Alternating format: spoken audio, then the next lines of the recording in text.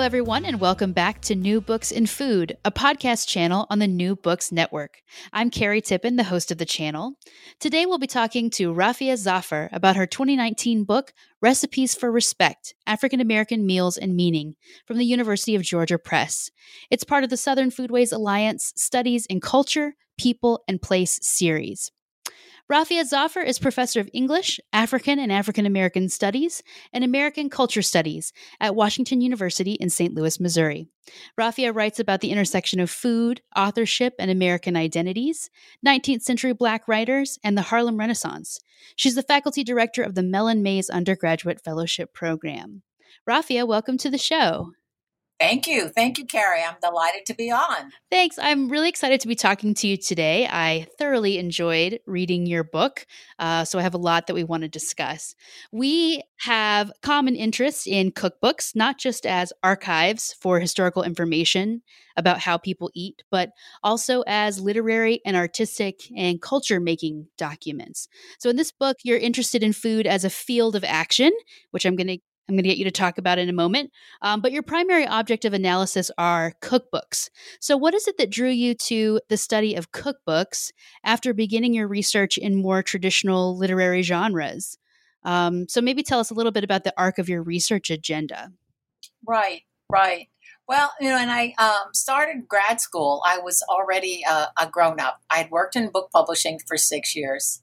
And before I worked in book publishing, I was, your typical undergraduate. And I grew up in a home where my mother was not a good cook at all. So I can't say, I learned about cooking at my mother's knee. My mother had lots of cookbooks. I don't even know I think my mother had 2 cookbooks, one of which was her mother's. I think it was called the American Woman's Cookbook. I still have it at home. And maybe Betty Crocker. She didn't have anything as fancy as The Joy of Cooking. My father's mother, whose own family members allegedly included 2 older sisters who ran or even owned a cafe in Atlantic City called the Timo Sisters Cafe or something to that effect. But I didn't grow up with cooks. I didn't grow up with people who collected cookbooks. I got interested in cookbooks after I worked in publishing, and I thought I was going to go to grad school. And I was very interested in the Harlem Renaissance. But en route to that, I was working in a store, which is a well-known store now, called Dean and DeLuca. But then it was called the Cheese Store. And I just started learning about different kinds of foods, that food was more varied, learning more about different sort of cultural groups, command of or claim to certain kinds of foods. And by the time I got to grad school, I was putting together those 2 things in my mind, what I had learned as a working person about quote unquote gourmet food and specialty food, and my interest in Black cultural life.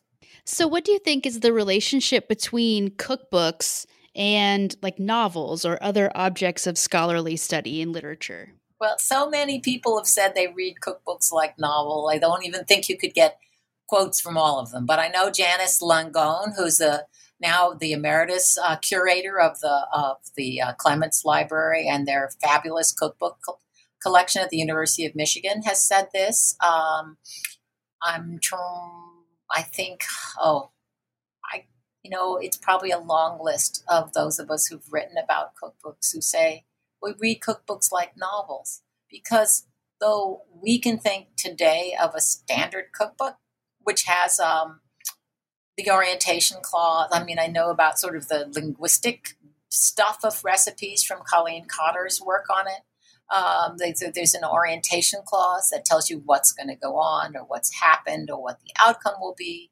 There'll be a list of ingredients, and then there'll be a paragraph with instructions, break 12 eggs, put them in this, put them in that, stir them, bake them, fry them, whatever. What you learn when you read cookbooks, when you start reading a lot of cookbooks, more recently, it's because now it's a kind of memoir, that cookbooks contain more than instructions for replicating a particular dish or a meal. And in my research as a grad student in 19th century African American texts, I found in my readings a couple of what I would call hospitality books that had recipes authored by Black men in the early part of the 19th century by Robert Roberts and Tunis Campbell, and then later in the 19th century, works by Melinda Russell and Abby Fisher in the mid to late 19th century, and seeing that not all, but a lot of them have instructions. They have actually recipes, if not recipes for meals, but recipes for life, recipes for how one interacts with whites and or employers, recipes for how one becomes socially apt, recipes for how one can become an entrepreneur. So I got very interested in these other kinds of recipes, the narrational parts of cookbooks. I mean, today, one of the arguments, little arguments I make is that in some ways, 19th century or early 20th century works like someone like Rufus Estes or even Melinda Russell, who appended slave narratives or slave narratives of a relative to their cookbooks, are actually demonstrating that the cookbook with memoir goes back way beyond someone like Ruth Reichel or Alice B. Toklas or MFK Fisher. That this is kind of a subgenre of what we would think of as the straight up cookbook. And in fact, the Library of Congress changed its classification of cookbooks. I'm trying to remember 10 or 15 years ago, but they're now also considered a literary genre. Yeah, there's a that all seems right to me. Let's talk a little bit about the idea of food as a field of action. That's the subtitle of your introduction and a key premise of the book.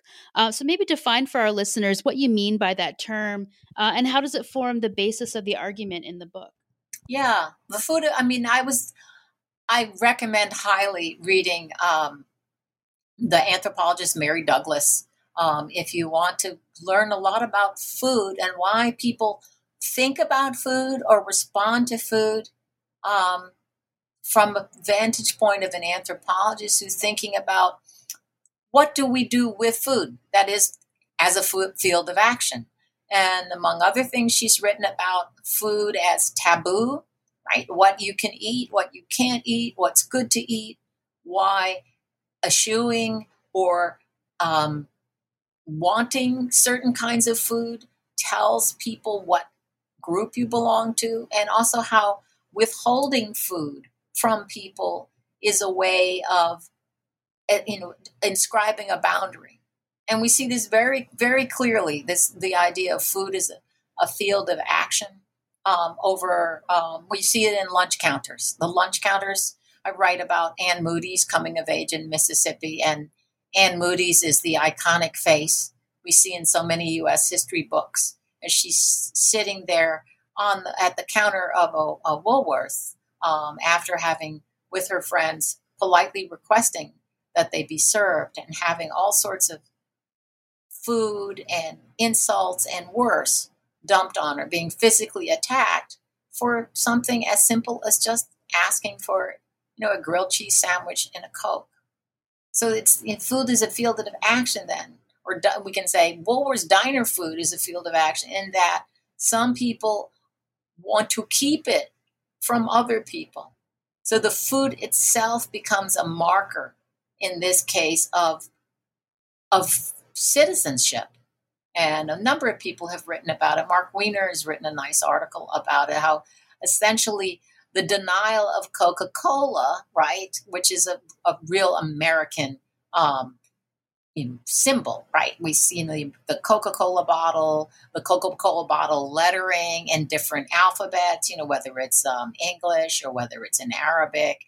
It's a sign of the United States. So by denying African Americans the right to have a Coca-Cola and a grilled cheese sandwich is white supremacists saying, you do not deserve to be Americans. We're not going to let you become Americans or function as Americans. And one easy way to do that is to deny you something that supposedly anyone in the United States can have.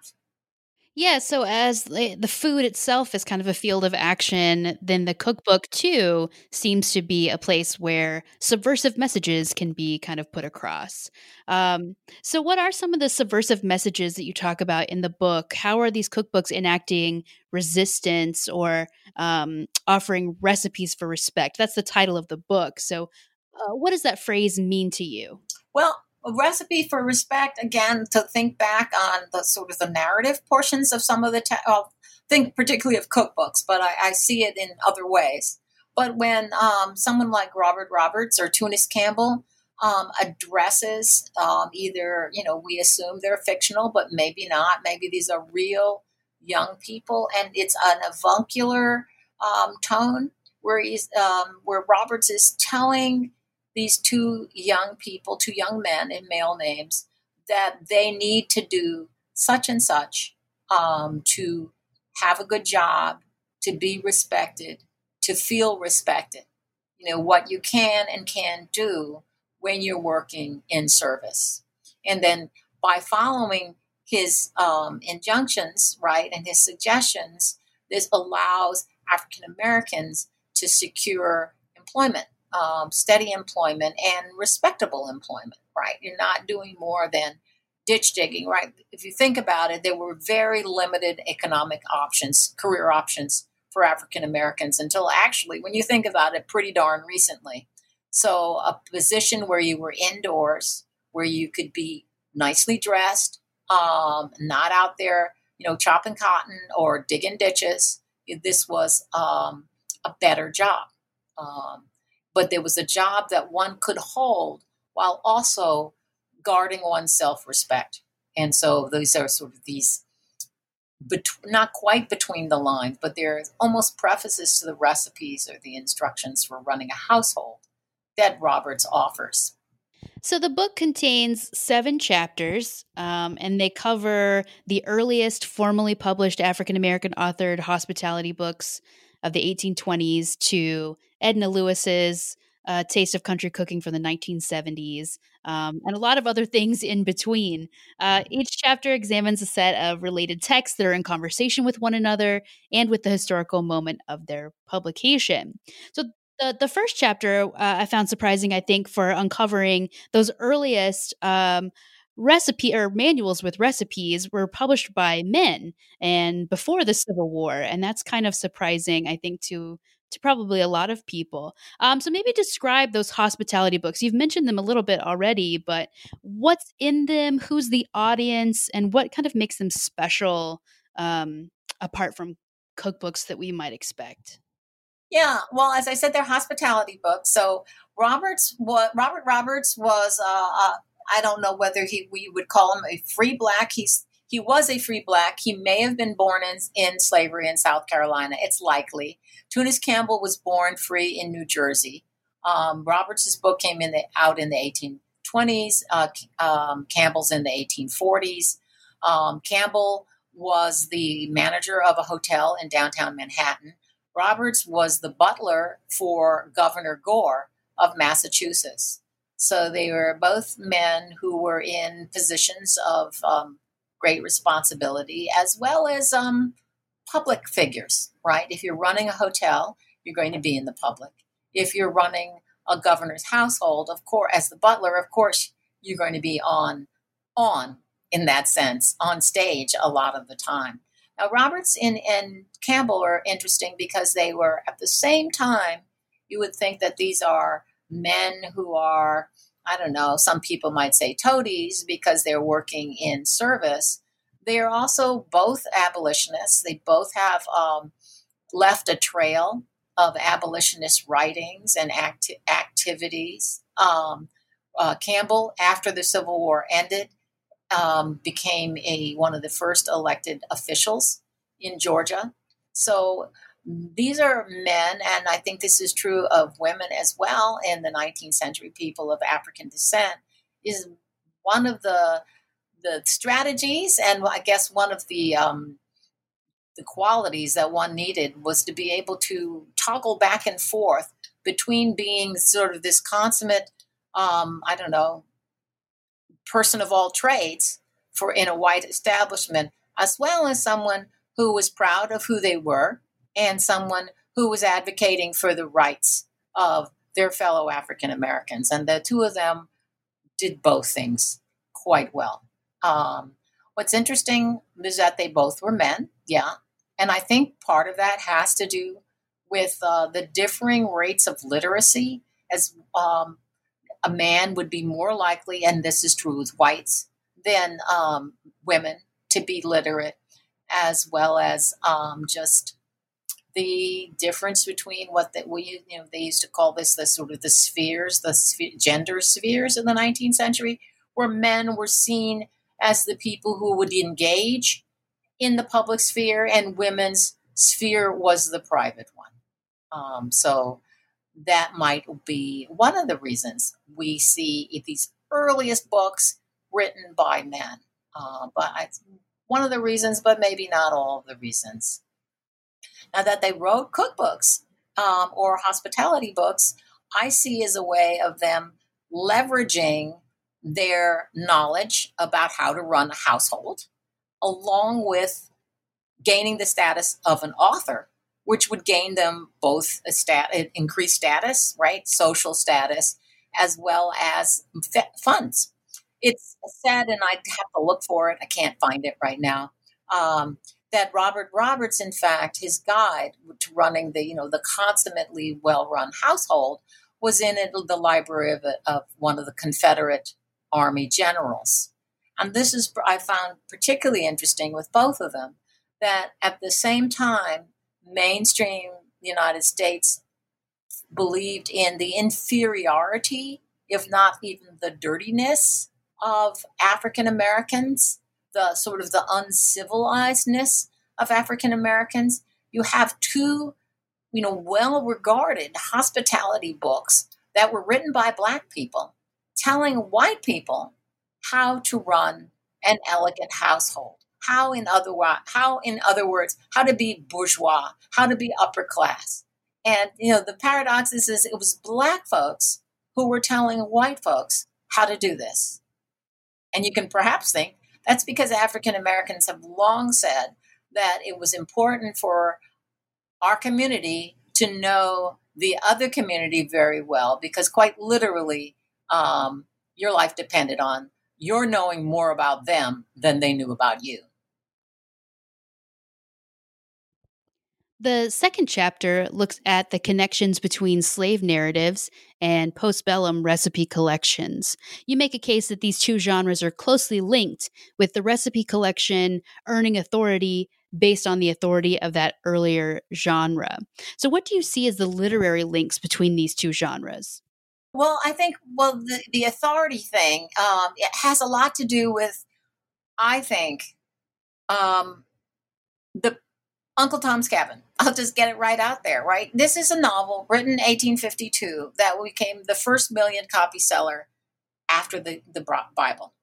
At its two of the figures at the heart of the narrative are two Black women cooks. Aunt Chloe, who, I say aunt, that's how they were rendered in the text. Chloe, who was the wife of Uncle Tom, and Dinah. I'm blanking on this. I think it's Dinah. No, it's not Dinah. Chloe, and it's going right out of my head. But they're two chefs. One of whom is seen. Actually, both of them are seen as these consummate, I'll say, intellects, geniuses, unlettered geniuses of the kitchen, who are not described as being literate by any chance, but they are described as having this, and this is something that has come down to us to the present day, that there is something about being a Black woman that fits you for being a chef, that you don't have to do anything. It's a priori knowledge. Somehow, magically, you get a Black woman in the kitchen, give her some ingredients, and some incredible meal is going to appear.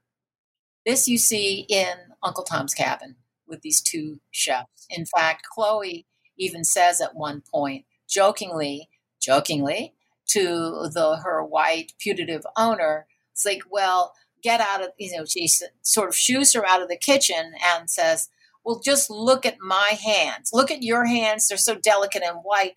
Look at my great big, I think she uses a word something like stumping or stumpy hands. You can tell my hands were made for making pie crust, and yours, well, they're made for sitting in the parlor, perhaps. That's not exactly what she says, but the whole notion is that Black people were fitted by nature for service, not for intellectual endeavors. And they didn't need to be taught these things. Somehow it was just going to happen. So with Uncle Tom's Cabin, and then became, as I said, a 1 million copy seller. You had many of the Southern apologists for slavery writing their own kind of contra novels, again, with this image of an African American woman slave creating these amazing things in the kitchen. Essentially, this is the stereotype against which African Americans have to deal with for the next, well, it's not quite 200 years yet, but it's for a very, very long time. So I'm interested, I got very interested in looking at these slave narratives, for example, the ones that preface cookbooks, because they're a way essentially of saying, I really know how to cook. Because because the reader of the author of the text knows the reader, that your mainstream white American reader already associates African Americans with being culinary geniuses. So by putting that at the front of the book, they're kind of underscoring it, saying, "Oh yeah, this person was a slave, or their family were slaves. They'll know how to cook." Yeah, you ask a really important question in that chapter that I'm wrestling with myself, and I'm quoting here. You say, combining a cookbook with a slave narrative offers the implied audience a curious set of choices. Does one read to learn how to make ginger snaps, or does one read to learn of injustice overcome and a bright future ahead of darkness? Can one book do both? So, talk a little bit more about the significance of that question, and if you have an answer for it, maybe. Well, I don't know whether I have an answer for it. I mean, because this is all speculative, right? I wish I could go back and interview some of these writers, but I think it's not a mistake that African Americans saw entrepreneurship as a way up. I mean, Booker T. Washington is kind of infamous for promoting vocational education because he thought financial stability and success would lead to civil rights rather than the other way around, right? And that you did not need a a Harvard education like W.E.B. Du Bois to be successful in the world. And in truth, that kind of education, even in the South, even in an HBCU, was going to be very difficult for any African American for any number of reasons, not just financial. So becoming a chef and then perhaps a caterer like Abby Fisher, or a Pullman chef and personal chef like Rufus Estes, who publishes Good Things to Eat by Rufus, is a way of in some ways using that stereotype. Black people really know how to cook with their business skills and publication to leverage access. So it would maybe a different social sphere, but also maybe additional income, right, and status. If you're a cook, in a house, that's one thing. But if you're a cook in a house, but you're also publishing your recipes, then you're not just a cook. Then people might think of you as a chef as well as an author. So there are a couple things going on when people decide they're going to publish a book. Um, Publishing books was not quite the same way. Also, people published books with printers. This was true with whites as well as blacks. So that one of the strategies, like for Melinda Russell, published her cookbook to help secure the livelihood of herself, but also her child, which was the same strategy that Harriet Wilson, who wrote an autobiographical novel or a fictional autobiography at the very end of toward the end of the around the start of the Civil War, also mid 19th century. And she and Melinda Russell say the same thing, that they're writing these books, they're putting these books before the public in the hopes that this will gain them the financial stability that will allow them to raise their child. Yeah, so in the next chapter, you focus on George Washington Carver, not just as a figure in food science, which is how I think most people think of him, but as a person who cooked for a living and as a writer of recipes. So where are those recipes being published? Who is the audience for those? Yeah, well, Carver is and actually his graduate degree is in mycology. He was a fungi specialist, right? We always associate him with peanuts, but he's more than peanuts. He started out at Iowa State as in grad school, and actually turned down an offer to join the faculty of Iowa State to go to Tuskegee because he felt that he needed to help his people. He thought that was more important. Um, the recipes, which it's not clear. Cookbooks in the 19th century and the 20th century, if not even the 21st century, often share recipes. It doesn't mean that they asked for permission, but certain things circulated, like scripture cake is a recipe that will turn up in any number of cookbooks. But who invented scripture cake? Right? They're not. The recipes aren't copyrighted. So some of the recipes that Carver included might be written by him. Some of them, he acknowledges in one of his notes that he thanks people for some of the recipes, some of the cookbooks that he's consulted for some of the recipes included. But some of them are undoubtedly his because of the language of the recipes. He published these recipes in something called an agricultural extension bulletin. And there were dozens published by Tuskegee, because Tuskegee was a rarity. It was not a white land grant institution, a historically white institution, but it was a historically black institution that was, through Booker T. Washington's sort of, I'd say, political genius, had an extension school assigned to it. So Carver believed in, like Booker T. Washington, in self-sufficiency and self-pride. And so they saw the bulletins as a way to help secure the livelihood of the African American farmer. But he was not only interested in telling people how to hill sweet potatoes, but also how to make them, how to make dishes with them, and not just simple dishes, but also variety of meals. He also was a big believer in people always having what we call now a kitchen garden, so that he discouraged people, whether they were sharecroppers or small farmers, from planting edge to edge in cotton or tobacco, but always reserving some part of their holdings, even if they were rented, for collards, corn, maybe some chickens, so that people could be self-sufficient and not rely on the company store. This way, people would have a better diet, a more nutritionally well-rounded diet, but also not end up in debt to the company store, to the plantation stores, which always would overcharge. So that would keep people in their financial bond forever, what's called debt peonage for sharecroppers. But even if you all manage to own your land, and many black folks, through, unbelievable odds, African Americans own millions of acres of land.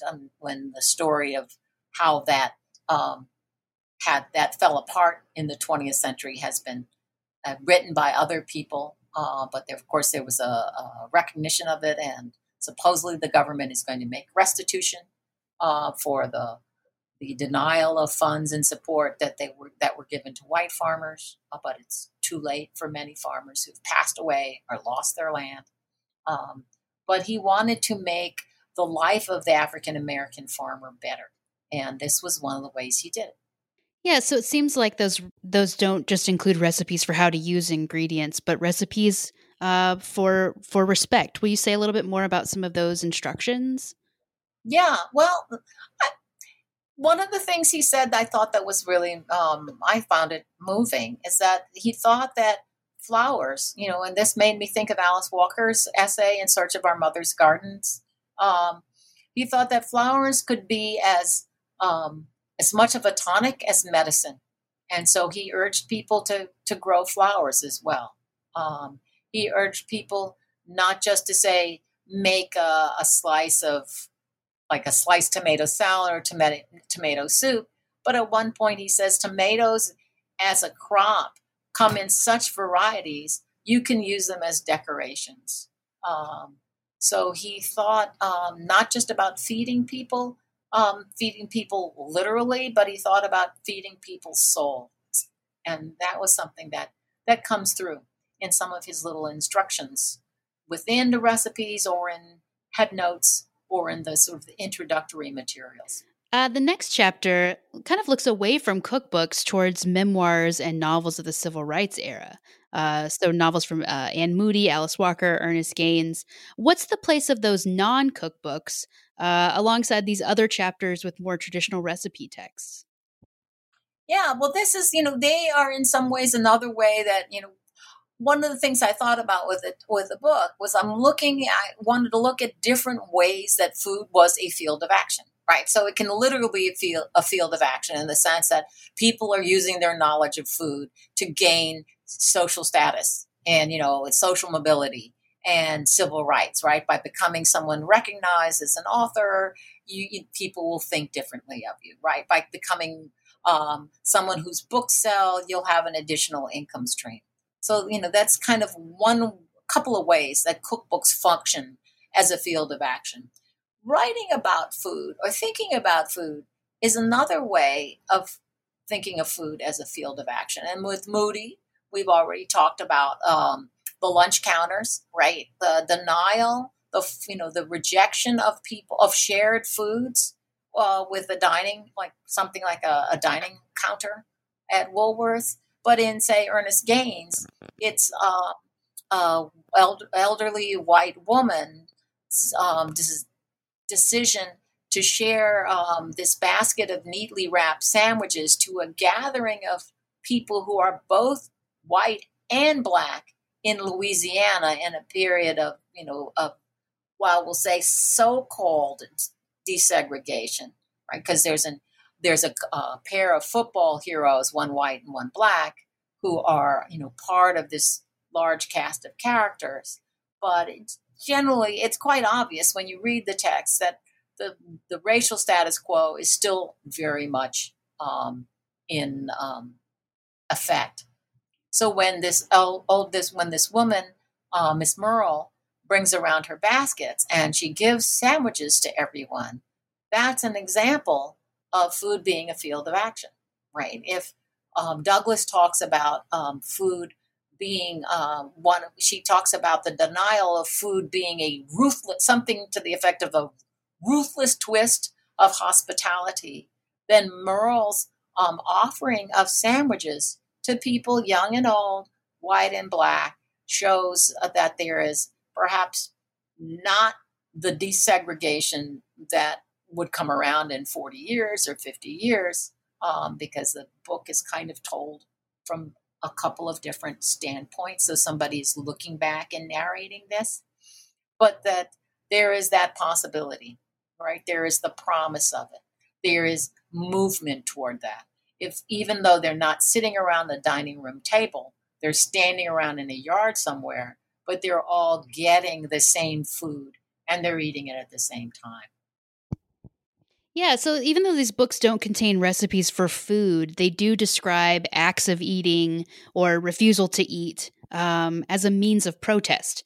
So even if they don't have these recipes for cooking, what are the recipes for respect in each of these texts? Right. Well, the recipe for respect is what Miss Merle is doing. By showing a white character sharing food, that's a field of action. Um, in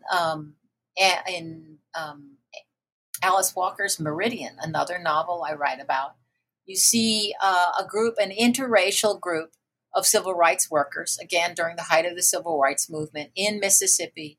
One of the workers is an African American man. He marries a white Jewish woman, and with another friend, an African American man, they go to a greasy spoon and they celebrate being served there, even though the food is horrible. So it's like, yay, we went to the Moonflower and we got served. Except that there were white supremacists watching them. And so they're breaking two taboos. There's both the interracial taboo, the gender one, right? Miscegenation. So you have a black man with a white woman, and then you have black people eating with white people. So there's a double taboo that's being broken there. So you see that food becomes a field of action when people insist on being served and do get served, right? So in contradistinction to Anne Moody, they do get served, but by getting served, they lay themselves open to gunfire, and one person ends up severely wounded by the white supremacists who take note of this and lie in wait for them on another evening. Wow. So the next chapter looks at how two cookbooks construct autobiographies and family histories through cookbook narratives. And that's Verda May Smart Grosvenor's Vibration Cooking and Carol and Norma Jean Darden's Spoonbread and Strawberry Wine. You argue that both books are in conversation with ideas about a monolithic Black cuisine, and that they each have a very different agenda about how they're going to define African American culture. So what are some of the key differences in those two books? Well, they're class and educational differences. I think they're regional differences. They're both, interestingly though, both of them grow up in the North. Verda May grows up in Philadelphia, and the Darden sisters grow up in suburban New Jersey. The Dardens, however, go to Sarah Lawrence, and I like to think of their father's a physician, and I like to think of them as a sort of the avatar of the sort of the new generations who grow up going to white schools and growing up in integrated suburbs. Verda May's family is working class and more noticeably Southern, or Geechee, as she says. The travel notes of a Geechee girl are the subtitle of her book.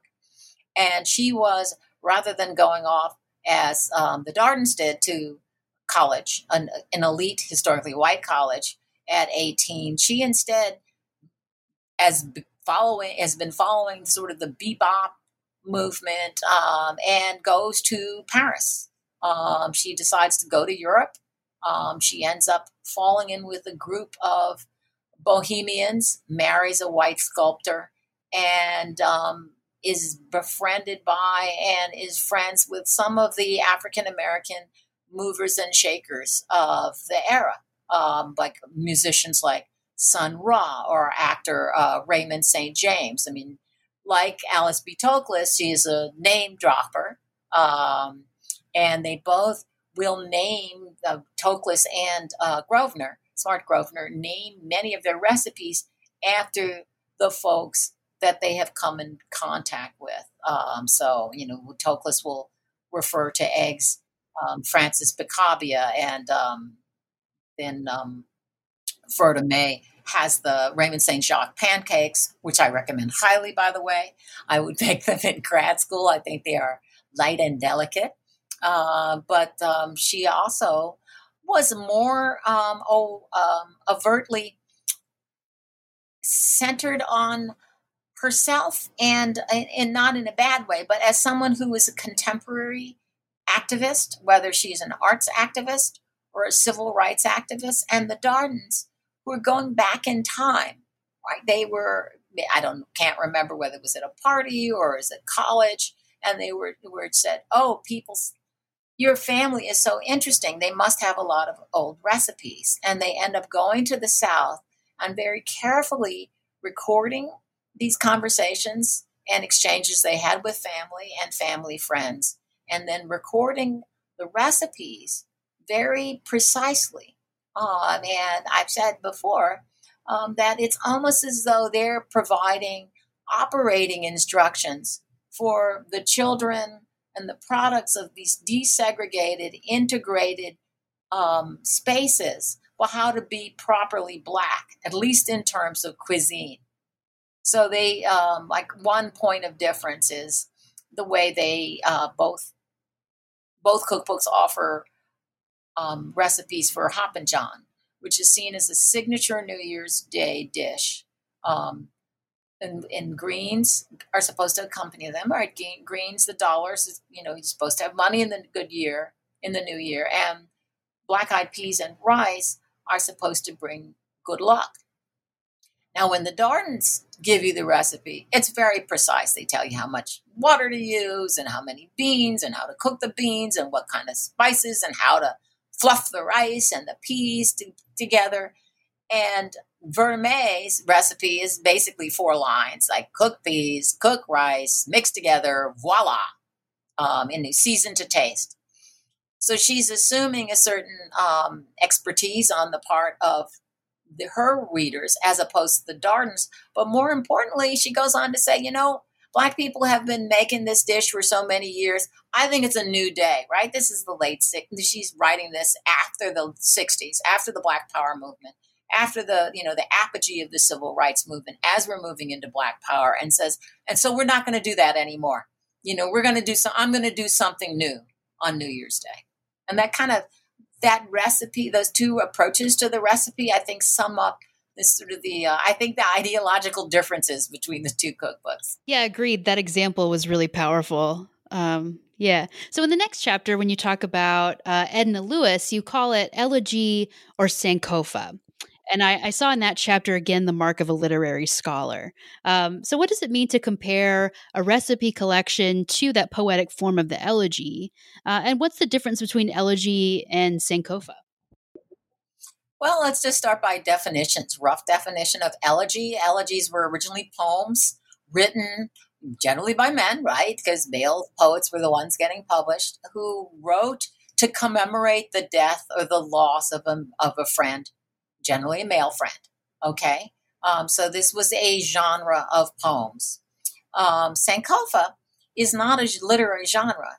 What it is a sign that's been adopted as a symbol, adopted by African Americans. It's from the Akan. It's a West African word, essentially meaning to go ahead, to move forward, you have to look back. And often the pictograph for the Sankofa bird is a bird like in most of the body is facing forward, but the bird's looking back, right? That you have to know your history in order to go forward. So that's kind of what I think of is going on with Edna Lewis, is that she is remembering Freetown, which was a community of former slaves in Virginia that she grew up in, that her grandparents were founders of. And she wants people to know that there's a certain kind of food. And I think part of this is I won't say it's a dig, but revealing that African American foodways is not about, what became branded as soul food in the 1960s, but it's something more complex and sophisticated and very what we think of seasonal, farm to fork, right? Local, hyper local eating. That's Edna Lewis.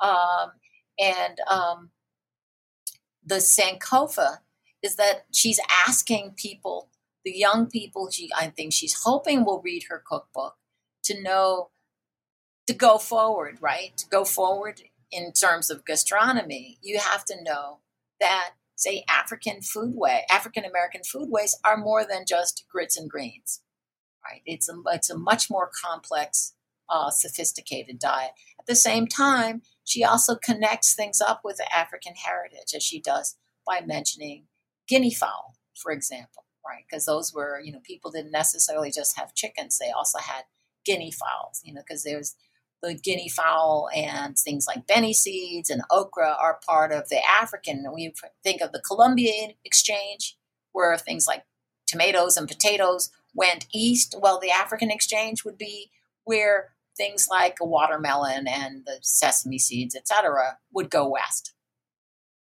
Yeah, and in the last two chapters with Grosvenor and the Darden sisters, and in this chapter with Edna Lewis, you draw a connection to Alice B. Toklas's cookbook.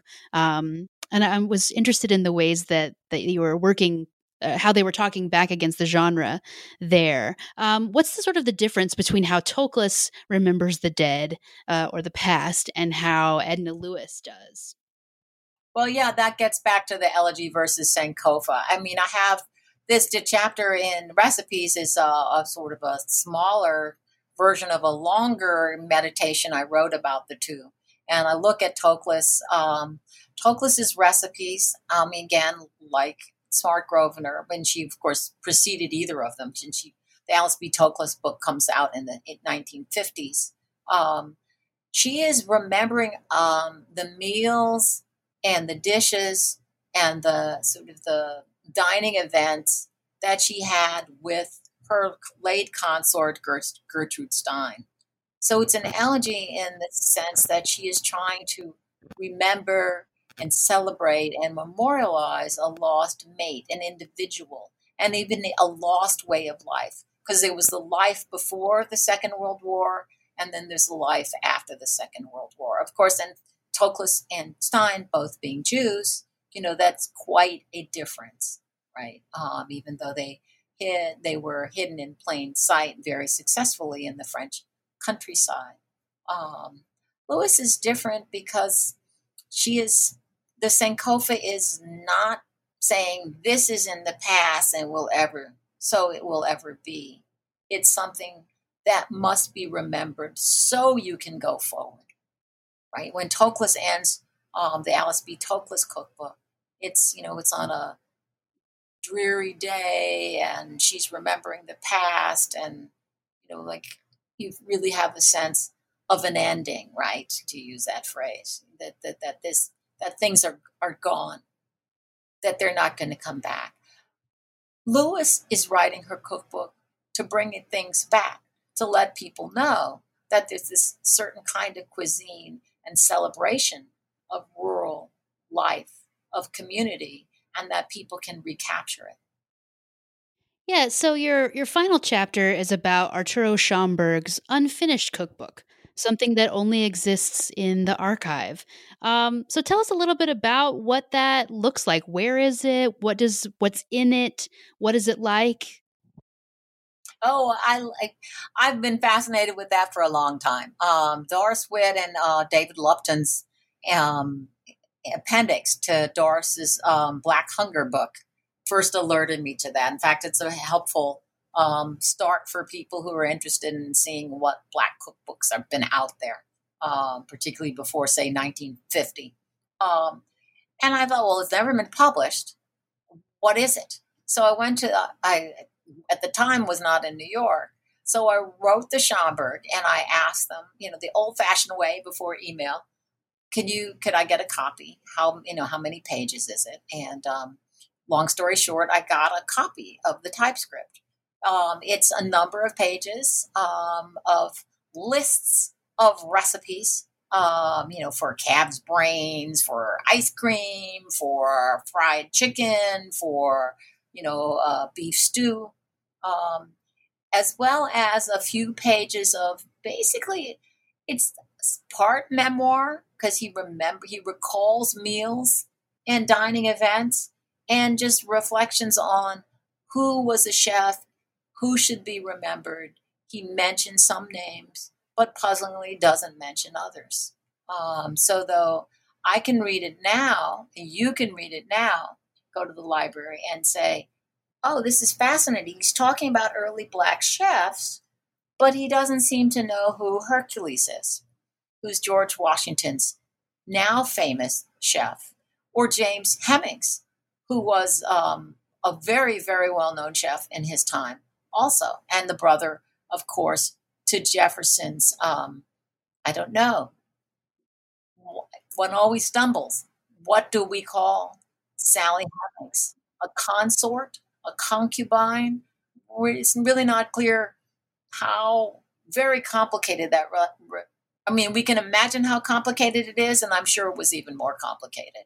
But he was her older brother, and he was employed as a slave to Jefferson. And when they all went to France, when he was doing his diplomatic thing, um, he was trained in the best kitchens in Paris, became fluent in French. He spoke French and English, and came back to the United States with Jefferson. He said he wanted his freedom. Jefferson said he could have it, but on one condition, that he train another slave to take his place in the kitchen. So another Hemings sibling, a younger brother, was trained to take over, and James was manumitted. But he never cooked in the White House. And he actually died in his 30s, rather tragically, and it's not quite clear what happened to him, but he died. And finding out what exactly was the trajectory of a chef like Hercules, there's some really good stuff in Erica Dunbar Armstrong's Oni Judge book. How do we write the biography of people who did not leave texts behind? Hemings left maybe 2 or 3 sheets of paper, an inventory and a recipe. I think you can even see them on the Monticello website. Hercules, we don't have anything written. And you can think of that. I think it's Augustus Jackson, who worked in the Madison White House and is sometimes credited for inventing ice cream, though ice cream was invented before him. But he popularized a better way of making it, and even had a confectionery store at one point. George Crumb, again, was said to be the Saratoga Springs chef who invented the potato chip. Potato chips were undoubtedly around before him, but he's the person who put them sort of on the American map, so to speak. So they were people who, if you know something about Black culinary history, are missing. So that made me think, how did Schomburg, who was this self-taught historian and the collector whose wonderful collection of African American historical texts, ephemera, various, say the Cuban independence, like group archives and all kinds of things, statues, like Richmond Barthay statues, physical objects, become the core of what is now the Schomburg Center for Research in Black Culture of the New York Public Library. How did he go about this? How could he go about this? And I think maybe one of the reasons, there's a couple of reasons, right? Maybe one of the reasons he didn't finish it because it was something that would take such digging. He didn't have the time to do it because he was busy running the library, or because he ran out of time because he had many projects. He died of something that would be prevented with antibiotics today, of I believe an infection from dental work. But his research as such, I found intriguing. And I did this by finding out, and when he says Marcellus is ice cream, who is Marcellus? And Marcellus, I learned this is where the internet comes in handy. You start typing in strings of things, you will learn about matters. So Marcellus's ice cream is in the Bluegrass Cookbook, or William Dease's recipes are in 200 Years of Charleston cookbooks. So he was reverse engineering a history of Black culinary achievements by seeing and finding where African American cooks are cited and celebrated in white authored cookbooks, and then working backward from what he knows to try, to at least sketch out what this kind of cookbook could be, but then was never finished. Oh, yeah. Oh, yeah. And then he said, and he knows at the same time that these are, often deeply racist depictions, right? We go back to that whole, the genius, the black woman genius in the cook, in the kitchen, right? In Uncle Tom's Cabin. And you actually, the earliest I think that I recall is in the beginning of the 19th century with James Fenimore Cooper's The Spy, where the black person in the kitchen is a man named Caesar. Um, but again, so he's trying to, how do we find this information? Um, and it's not just because we can go to the library and say, okay, we're going to go to the either the card catalog or the virtual catalog and type in um, Hercules, chef of George Washington, and it'll pop up, right? That doesn't happen. So we had to work really, really hard to try to figure out not just, this soul food was not, that would be anachronistic. Not just what he would call the cuisine of the quarters, right? He said the flavory cuisine that African Americans, left to their own devices might like, but also the cuisine he knew, the fantastic, highly articulated cuisine that African American chefs were creating for their white so-called owners or employers. Yeah, so just as a way to wrap up our conversation, one thing that I appreciated about your book was that there's a lot of chapters, but they're so compact. They seem kind of perfectly packaged for assigning to undergrad students. So I teach a class on the literary cookbook, and I assign sometimes cookbooks in my more traditional literature classes. Is this material that you regularly get to teach? And how do you prepare students to read cookbooks when most of them really haven't had a lot of exposure to them, maybe?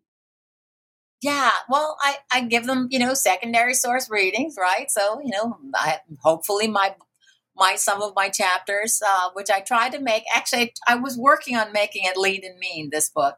So I'm tickled that it's been recognized as such. I don't necessarily teach a lot of cookbooks, but I teach food and American literature classes. So I might teach a cookbook like Verda May Smart Grosvenor's Vibration Cooking, because it's both a cookbook, very obviously a cookbook, and a memoir. Will include Coming of Age of Mississippi, because it is a memoir about the civil rights movement, which is so much about food and largely about what we now call food insecurity and food injustice. They can read, if in that course I used America largely, so we also read, like Water for Chocolate by Laura Esquivel as well. So in a literature class, there are fewer cookbooks as such. I might use Sassafras, Cypress, and Indigo by Ntozake Shange. And there are always new books like Monique Truong's book that's a reimagining, the Book of Salt, it's called, a reimagining of the stereotyped, quote unquote, Chinese chef that Toklas refers to in her cookbook, right? He's actually Vietnamese, but she's constantly referring to him as Chinese, right? This sort of flattening, like this sort of Asian. And Monique Truong takes back that sort of brief stereotype, and she embodies that character with a rich interior and exterior life. It's a lovely book. In my most recent book on African American foodways, we looked at community cookbooks. We looked at, I had them look at the National Council of Negro Women's historical cookbook from 1958 and see different ways that people can compile a cookbook, because that's very much a history that's sort of bedecked with recipes, right? And it goes not by breakfast, lunch, dinner, desserts, drinks, but by the month. So that January, of course, will start out with Hop and John, but other months might celebrate somebody's birthday, right? February, you could have something to say about Frederick Douglass, because February 14th is the day he celebrates celebrated his birthday. But we also then begin that class with readings from folks like Judith Carney, and Nicholas Rosemoth. They're In the Shadow of Slavery, which is their study of African American diasporic foodways coming from the continent to the United States and the Caribbean and Latin America. That sounds fascinating. So we've been talking today with Rafia Zafar about her new book, Recipes for Respect, African American Meals and Meaning, from the University of Georgia Press. Thank you, Rafia, for talking with us today. We really appreciate it. Thank you very much. I was delighted to be invited to talk about one of my favorite subjects.